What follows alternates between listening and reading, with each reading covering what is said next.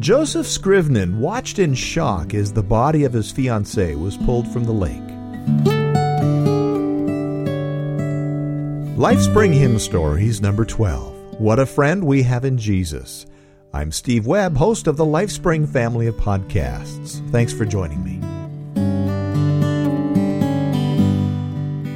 Joseph Scrivener watched in shock as the body of his fiancée was pulled from the lake.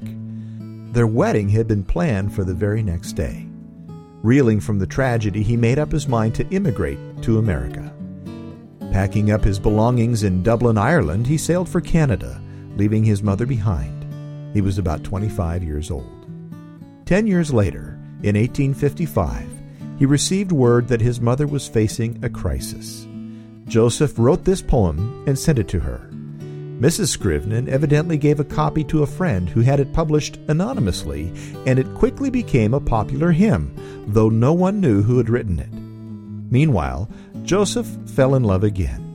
But tragedy struck a second time when his bride, Eliza Catherine Roche, contracted tuberculosis and died in 1860 before their wedding could take place. To escape his sorrow, Joseph poured himself into ministry, doing charity work for the Plymouth Brethren and preaching among the Baptists.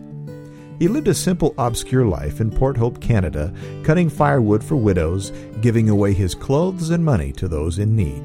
He was described as a man of short stature with iron gray hair, close-cropped beard, and light blue eyes that sparkled when he talked. Ira Sankey later wrote these words, "Until a short time before his death, it was not known that he had a poetic gift. A neighbor, sitting up with him in his illness, happened upon a manuscript copy of What a Friend We Have in Jesus. Reading it with great delight and questioning Mr. Scrivener about it, he said that he had composed it for his mother, to comfort her in a time of special sorrow, not intending that anyone else should see it. Sometime later, when another Port Hope neighbor asked him if it was true he composed the hymn, his reply was, 'The Lord and I did it between us.'" On October 10th, 1896, Joseph became critically ill. In his delirium, he rose from his bed and staggered outdoors, where he fell into a small creek and drowned at age 66. His grave was arranged so that his feet were opposite those of his lost love, Eliza Catherine Roche, that at the resurrection they might arise facing one another. What a friend we have in Jesus, all our sins and griefs to bear. What a privilege to carry everything to God in prayer. Oh, what peace we often forfeit. Oh, what needless pain we bear. All because we do not carry everything to God in prayer. Have we trials and temptations? Is there trouble anywhere? We should never be discouraged. Take it to the Lord in prayer. Can we find a friend so faithful who will all our sorrows share? Jesus knows our every weakness. Take it to the Lord in prayer. Are we weak and heavy laden, cumbered with a load of care? Precious Savior, still our refuge.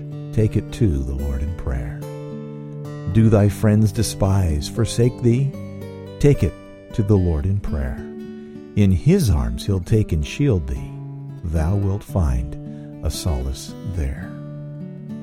Music today was provided by Bill Neubauer from his CD, Sweet and Sacred. Of course, a link to the CD will be on the show notes page.